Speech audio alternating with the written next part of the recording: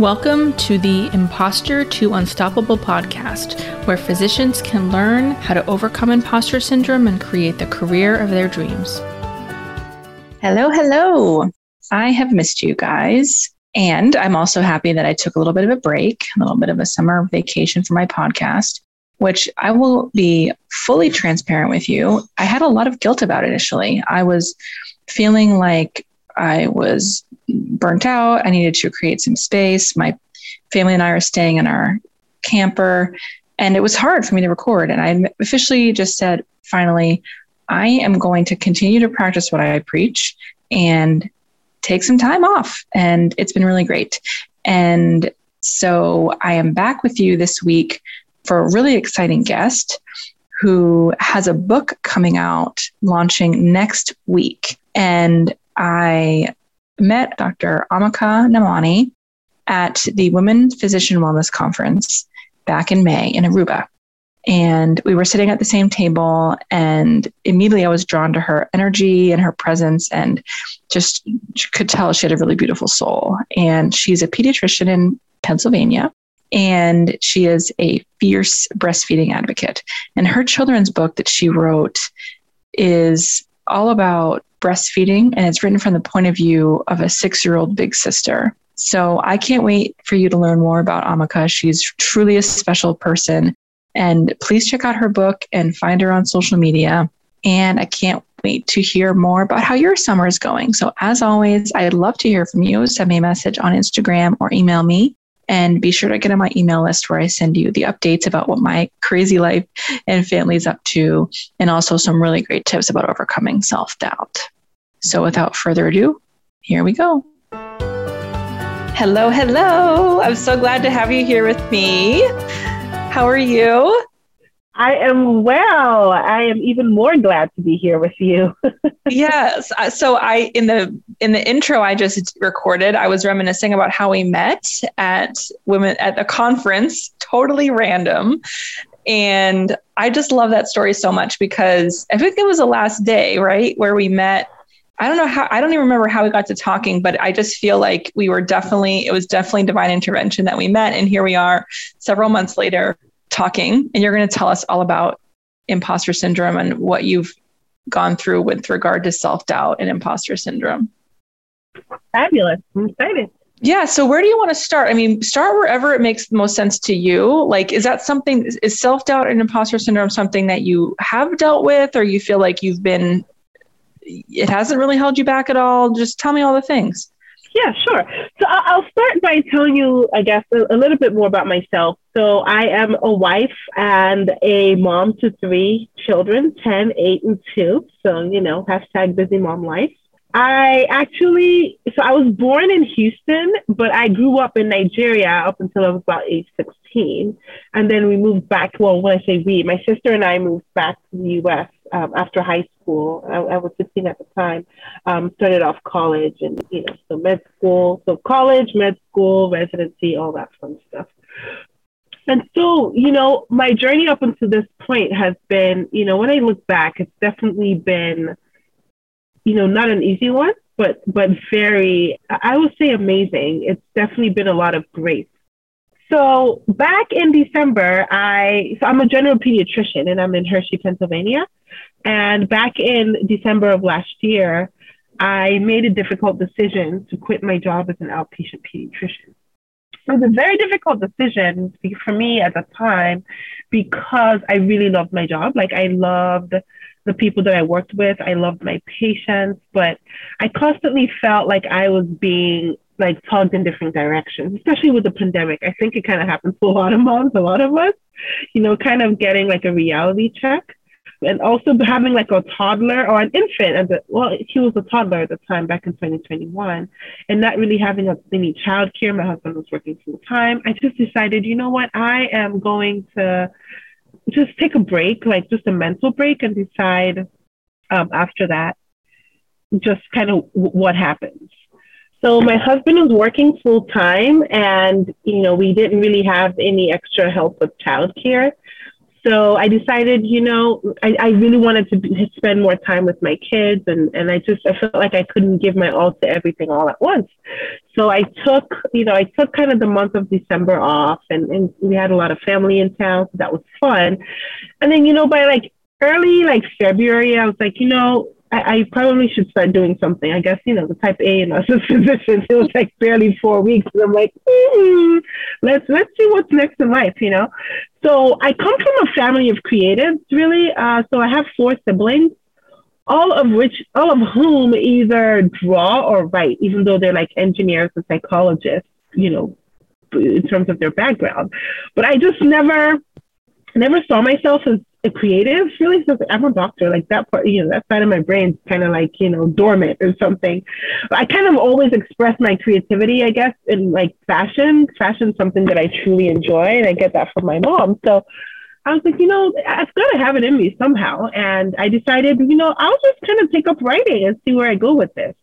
And I took a class through my public library. It was free, and I really liked it. And so I did a boot camp, like a children's writing boot camp, for about 5 days. And I actually came up with a draft at the end of those 5 days. And then I remember, like, actually now in retrospect, my 10-year-old swears I've told her I always wanted to write a book. I have no recollection of this, but apparently I said it at some point in my life. So, as a physician being kind of being a writer or an author now, it's really exciting. I definitely have had imposter syndrome. That's definitely has come up a lot. It still does. Specifically, not just, I think I might be a little confident or somewhat confident in terms of my writing. It's always kind of something I've enjoyed right from high school. But I think even just specifically with breastfeeding, because yes, I'm a pediatrician. Yes, I'm a mom of 3, and thankfully successfully breastfed all 3 of my children. But I know there are women who've been doing this for legit like 30, 40 years. And I'm like, so why me? Like, I don't know enough about the subject to be like, like a powerhouse or something, like the breastfeeding lady, because there's so many other women that are definitely more knowledgeable than me. Like, I know that there are people who I look up to and who I've learned so much from. So a lot of times I find myself questioning myself, like, so why me? I remember my sister-in-law making a joke. She was like, I don't know who else I could imagine doing this besides you. Like I remember she told me, you have the whole package. Like, you're passionate, you've lived the life, and you have the knowledge. So just do it. Just believe in yourself. And I think remembering words like that definitely helped me, but also like my family, like I think just being a mom and having kids, like young kids, like 10-year-olds and 8-year-olds. Like my 8-year-old is like, I mean, I'm perfection. Like, mommy couldn't get it wrong. Like, I'm just great however I am, But yeah, it's something that I struggle with still, especially with the launch coming up on August 27th for my book. It's like, oh my gosh, like, hopefully I got it all right. Hopefully I didn't mess it up. Hopefully this, hopefully that, still, a lot of concern there. But I know that one thing I know is I put my everything into it, which is what I do with everything that I do in my life. Is I'm either in or out. There's no gray area for me. And I know that I put my everything, and hopefully the results show. And, whatever happens, I enjoyed this process. I actually worked on this project with my 10-year-old daughter. We pretty much co-authored. It was like my critique group all in one and everything. So it was a really, really beautiful journey, and I'm very grateful for it. Well, that's such an inspiring story. And I want to pull on a few strings that you mentioned that I thought were really fascinating and can resonate with so many. The first is that you took a class on writing, and I just think that's so funny, like in an adorable way, because this is how doctors are, right? It's like, how many decades of schooling did you go through? And then you still thought you needed to take a class on how to write a book. And I just think that is so typical for physicians. Like, we are constantly trying to we love learning, but sometimes it can be to our detriment. I know for me, it was like, I just wanted to take all these courses about whatever. because I didn't trust my own instincts. And probably, like you said, you'd been writing since you were a teenager. That you probably, I mean, it was probably useful to some degree, but I bet that you know how to write a book. I guess so. We'll find out. You did it. You figured it out. So that's one thing. And the other thing, which is really, really common, is you felt this, well, if I'm not like the be all end all powerhouse breastfeeding expert in the whole wide world, then who am I to write a book on breastfeeding? Exactly. And this is so common, right? When it doesn't matter that you're a pediatrician and a mom of 3 who breastfed, like that's basically an expert in my book and in the book of many other women, especially someone who doesn't have any kids, would like to breastfeed and doesn't know the first thing about it and is not a doctor. But we're constantly minimizing our own qualifications. That's absolutely right. You couldn't have said that any better, and you really couldn't have. That's just hit it on the money. I also want to mention how you left your job, because that's really important. That I want to you just kind of glossed over that, but we'll go back to that in a little bit. But when you were working on the book, you had the initial thought about, I want to write a book. How did you get over the other thoughts that come up about who are you to do that? Like, what did you do to push past those thoughts to do it anyway? I prayed. I'm not even, there is no other answer that I have. I'm a Christian, and honestly, or a minor move that I make, like my husband legit makes fun of me sometimes.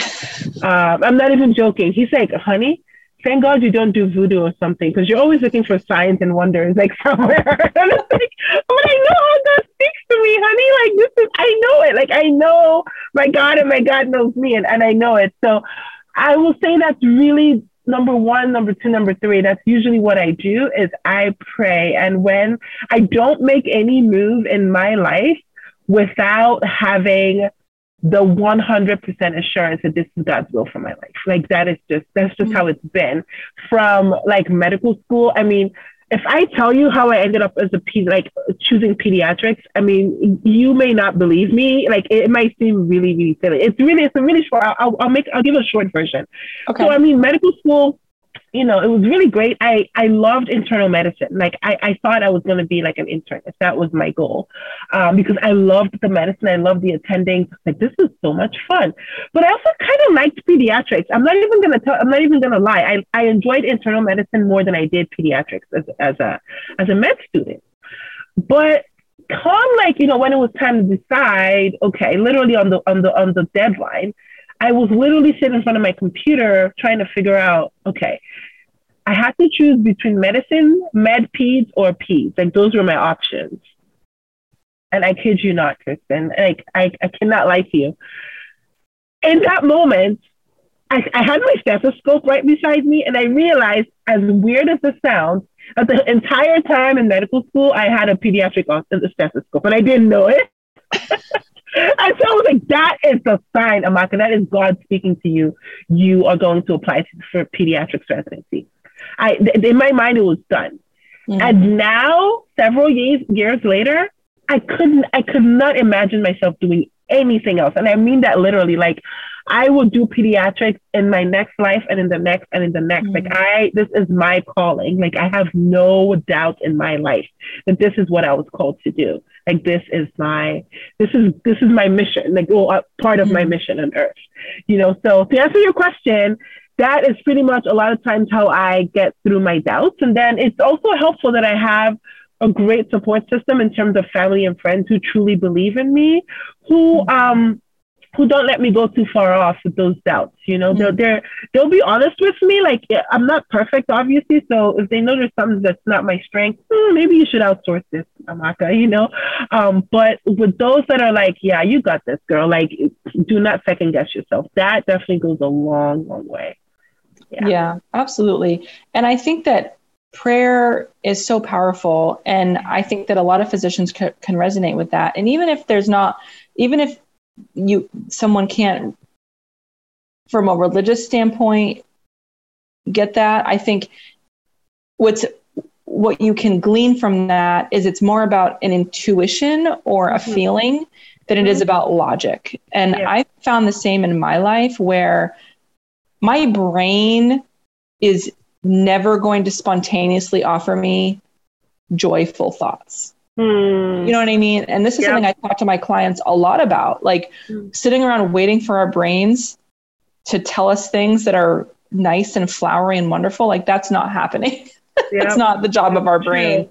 So what really has worked for me is that the feeling in my body, whether you perceive that as, you know, God's calling or intuition, it's more than logic, right? Which is almost never going to tell you anything useful. It's always something bigger than that feels truer than that, for sure. Absolutely. Yes, I 100% agree with you. So let's go back to December when you decided to leave your job, because, and this is the point I know this is probably a long story, but the point I would love for you to talk about specifically is the identity situation. Because we are raised to become physicians, and it's as if all our other identities matter less. At least that's what many physicians feel. And then when we become attendings and we have families or partners, and it's a real battle because we feel like we're more than that. And I don't want to put words in your mouth, but how did you navigate your identity as a physician and your identity as a wife and mother? That's a great question, Kristen. That's a really good question. You know, so I'll be honest in saying that before I, you know, right out of residency, I was honest with myself. Like, first of all, I know at the time that I did not want to take a job that was going to involve me compromising a lot of my time as a family mom, as a mom and as a wife. I knew that off the bat. So being a hospitalist was kind of out of the question for me at the time, because I knew it would involve like long hours. Yes, I mean, do like 1 week on, 1 week off, but it was like when I was on, I was really on. So I know myself, like I really loved being with my family. So it was important to me that I wasn't gone like 12 hours at a time or 14 hours at a time. Like that, you know, that's residency is done. Like I'm not doing that. Like I'll take a pay cut, but the quality of life was very important to me. And so I actually had that in the first, you know, like Greg said, I really loved my coworkers. What I did not like was, you know, everything that happened behind the scenes in terms of, you know, the numbers game. It was like, you know, it was having to just keep up, you know, and it wasn't enough. I felt like I did I know I did my best, like as a person, as a physician, as you know, I know that I gave my all to my patients. So it was that I did not enjoy, and I didn't have peace with it. You know, I came to a point where I was like, I'm not really an anxious person by nature, but I was becoming that. Like I would hear like a ding, like, you know, when you get the email notification, and like my heart would skip a beat, like, oh, what did I do now? Like, you know, did I not see enough patients today? Is my salary gonna get cut? You know, it was just, I got to that point where I was not at peace. And I was like, no, like this can't be God's plan for my life. And I kind of ignored that for a long time, because I was like, you know, Amaka, you're not seeing it. Like in my mind, I told myself, you're really not seeing enough. Like your colleagues are seeing a lot more. You know, they're seeing more patients. So you just gotta do more. Like but I would ask, like, what can I do? Like it was just all these lists of things that I was like, wow, like that's a lot to do, like as a mom, and to keep up with all these things. And so I literally just woke up one day and I was like, you know what, like, I think it's time to let go.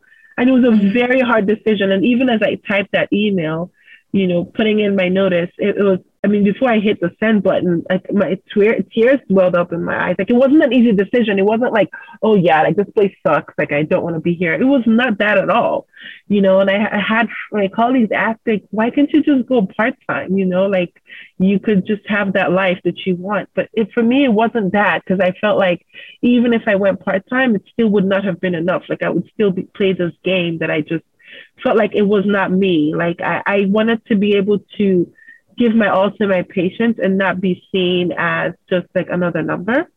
So that was the hardest part for me. So in terms of like how I navigated that identity, like, you know, just kind of figuring that out, I think I feel like I kind of always knew what I wanted in terms of that, like specifically. So it wasn't that hard for me to navigate. It was just making the decision to kind of remove myself from this job that I loved so much. And I mean, really, I live in a small town, so I still see my patients sometimes, and they'll call, "Hey, doctor," or I even have like, who would became like friends before, who would text me and say, "Hey, have you opened your practice yet? Because we're waiting." It's like things like that I'm like, oh my gosh, I really miss my kiddos. But yeah, I think just navigating that was not as hard as just making the decision to just set those boundaries and realize, okay, the time for this is like, time's up for it, and it's time to open another chapter of your life. That was the hardest part. Yeah, that's really, you make it sound really easy. I think even recognizing the challenge, but having recently gone through this myself, I just want to point out what you said was so perfect, because making the decision is the hard part. Like honoring what you know to be true for you in your soul. That's the easy part. Like, when you have to change, it's not knowing that's the hard part. It's actually following through with it that's hard in medicine. And I think because it feels wrong from an outsider perspective, because so few of us are doing that. We just, buckle up and then resent our jobs, and then we eventually quit medicine altogether. So I think what you did was so beautiful, because you created space in there. Like, you recognized, I'm getting anxiety over a ding. Yeah. We all have that feeling. It's like, I feel like, am I going to get fired? Am I going to get in trouble? Yeah. What kind of patient review am I having now? Yep. But so many of us identify with those thoughts as ours. And it seems like what you were successfully able to do is recognize that that's not your true nature. Yep. And it's not the true nature of any of us. It's just that it feels like it is, because that's the water we live in. Exactly. It's like become the new normal. Exactly. Yeah. So I think the example that you provide for people is, hey, wait a minute. Maybe this isn't my normal either. Yeah. And what is my heart calling me to? Because that's when you know. Yep. That's exactly right. When you know, you absolutely know. You just got to listen to that small voice that's nudging you and say, you know what? Maybe it's just time to let go. It's never really an easy decision. No, it's absolutely never easy. But that's what makes it so rewarding. And you know what? Because even after I made that decision, my husband kind of like laughed at me. Like, I remember the days following, I was like, you know what, honey? I think they might call me back. Like, you're going to miss me so much. Like, the Dr. O is not there anymore. Like, they're going to be like, after like 2 weeks, they might just like change their mind. Like, I truly believe that. I feel like, honey, okay, I really don't think that's going to happen. But, hey, let's see. If that helps you sleep at night, sure. He didn't say it like that. But, so it was, even after making that decision, I think it took me maybe like a good month to really come to accept that okay, this was like for real. And then we literally, like, in February, that was when I began to entertain the thoughts of writing, and my first draft. Actually, I wouldn't say my first draft, because so I don't know if I'm going ahead of myself here talking about the book and no, talk about it. Yeah, okay. That was my next question. Yeah. Oh yeah. So I told my daughter. So I have 2 daughters and a son, right? So my 10-year-old, she's a sweet girl, but she's also a very honest person. So she'll keep it real. My 8-year-old will tell you, Mommy, it's okay. You're perfect. You don't need to work out. Like, you're great. My 10-year-old would say, Mommy, I think you're stressing out. Maybe you need to work out. Like, maybe you just need to get your mind in the right place. Like, she'll say it in a sweet way, but she'll keep it real. So I told them, guys, I think I want to write a children's book on breastfeeding. And my 8-year-old was like, yeah, that's so cool, Mom. And my 10-year-old goes, no offense, mom. Literally, these were her words. No offense, mom. But like, I understand why kids want to know about like brushing their teeth and eating vegetables. But why does a child want to know about breastfeeding? Like, why do they care to know? And I'll be honest, in that moment, I did not know why. I just knew, I mean, breastfeeding is really cool. Like, everybody in the world should know about this. Everyone should care. Like, this is my mission. But I didn't know, like, how to make it relevant to a child or why a child really has to know. So I had to go delve deep. Like, it took me a few days. And I figured it out a few days later. And I called my daughter again. I was like, Amara, I think I got it. So I was like, you know how you and Ola have only seen me like breastfeed? Like, you guys, like Ola, who's 8, doesn't really know what formula is. You maybe have seen it a couple of times, but you know, that's not the normal for a lot of kids, especially, you know, in the area where I practice. A lot of kids just see like formula as the normal, like with a baby, like shoving or having a baby have a, and there's nothing wrong with formula. Hopefully I'm making that clear. But I realized I wanted to normalize breastfeeding for our next generation of kids. Like,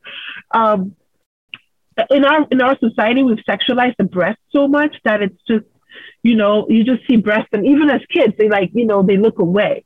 But I want kids to know this is a source of nutrition. This is the first nutrition a child gets. This is a mother sustaining her baby's life, literally. Like, there's so many benefits to that. So I wanted to empower like our next generation of girls to make sure, like, to know, have them know all the benefits of breastfeeding and how amazing their body is, or their bodies are, and how, like, what it does in birthing a child, but also sustaining a child's life. But I also wanted to educate. So I wanted to empower, educate, but I also wanted to do it in an entertaining way. So I came up with pretty much like my 3 E's, which I can now call it my 3 E's, like empower, educate, entertain. Then Amara got on board with me. She was like, Mommy, you got it. And so weeks later, like every day we would kind of like brainstorm, because I didn't really know exactly how I wanted to go about this. And so I remember it was February 24th. It was a cold winter night here in Pennsylvania, and I was making mac and cheese for dinner. And then Amara started talking about her idea for the book. And I said, Amara, hold that thought. Get a pen, get a piece of paper, write those thoughts down. And she did. If you go on my website, I have a snapshot of Amara's first draft on there. The story has changed a lot since then, but that was our first draft. I think it was maybe 2 or 3 weeks later, I had a conference about 2 hours away. And so I decided to like spend the night so I can just kind of get my brain right. And I knew I wanted to kind of work on my manuscript, on a draft. And at the end of that, I came up with like a proper draft. And then I took my writing class for about 5 days, and like the script was really like formed. Again, a lot has changed. Amara and I like have brainstormed. And like I said, I honestly didn't make any major decisions with this book without consulting Amara. This book was supposed to have 2 characters, Zara and Zoe. Right now is Ziora. We kind of had to X out her best friend because it was complicating the storyline. Amara she still does not find it funny. So I told Amara, well, if we do really well with this book, maybe we can come up with a chapter book series, and then maybe Zoe can make a comeback. And that's how we'll kind of compromise there. The illustrations, we worked on it together. She's actually a lot more creative than I am, a lot more, because she's an avid reader. So she has a very imaginative mind. So she sees things that I don't really pay attention to. So I pay attention to different kinds of things that she does. And so things she'll say, like she'll be like, I remember like, so my character actually, she goes into like a fantasy world called Milky White, which is a cold world where she meets with her pediatrician, and they go through different stops and learn all these fun facts about breastfeeding. So when she arrives there, she's looking shocked. Well, she's just gotten to this cold world. She should look like she's cold. Like little subtle things like that I honestly don't necessarily pay attention to. She would. So yeah, it's definitely been an amazing journey. It has been. I'm so grateful to have like my daughters and my son and my husband and all like my family and friends who have really, really, really supported me majorly throughout this journey. I love that. I love the story, and I can't wait to check out your website and the book and everything. So what's the name of your book? Sure. It's called Ziora's Quest, Mommy's Milk Rocks. So Ziora's Quest. So Ziora actually is a Nigerian name. So as I mentioned earlier, I'm Nigerian, and Ziora means show the world. Oh. So the full name is Ziorachi, which means show the world, shows God to the world. But the shortened form of it is Ziora, and Ziora itself means show the world. So in my book, my main character Ziora actually in two of the scenes, she wears like bright colors. So she's like a happy, sweet girl, and she wears. So I kind of bring in my culture into the book. So she wears the fabric called Ankara, which is unique to the West African people, and it's known for its bright, happy colors. So that was, in addition to her name, bringing in like that material, that fabric is a way that I kind of bring in my culture into the book. So she's actually going to have a fashion line, dresses like on the website in the next couple of days, hopefully, and on my launch day, so people can kind of celebrate the African culture with me as well. Oh my gosh, I love that. And where can people get your book when it comes out on the 27th? Yes, so it will be available on my on Amazon, and it will be in all major major bookstores, but also on my website, www.dr. So DrAmakaNamani.com, DrAmakaNamani.com. And there will be links to the Amazon page by the end of this week. Oh, good. It has been so nice to talk to you. Everyone go get this book and tell all of your other pediatrician and OBGYN friends. I'm definitely going to have a copy in my office. Yay. Buy one for a friend, a neighbor. Yeah. It's a great gift to give, for a baby shower, celebrating a 1-year milestone. For birthing hospitals, it's a good thing to have, as mom goes. It's, I kind of touch on the subject of social emotional, learning with a big sister, because Ziora is a big sister who wished for a baby sister, but then realizes, being a big sister isn't quite as fun as I thought it was going to be. So we talk about that a little bit, but also about all the fun things that breast milk is and does. So, yeah. That's great. Well, good luck to you. And we'll have to have you back on in a few months and check out how you're doing. I would be honored.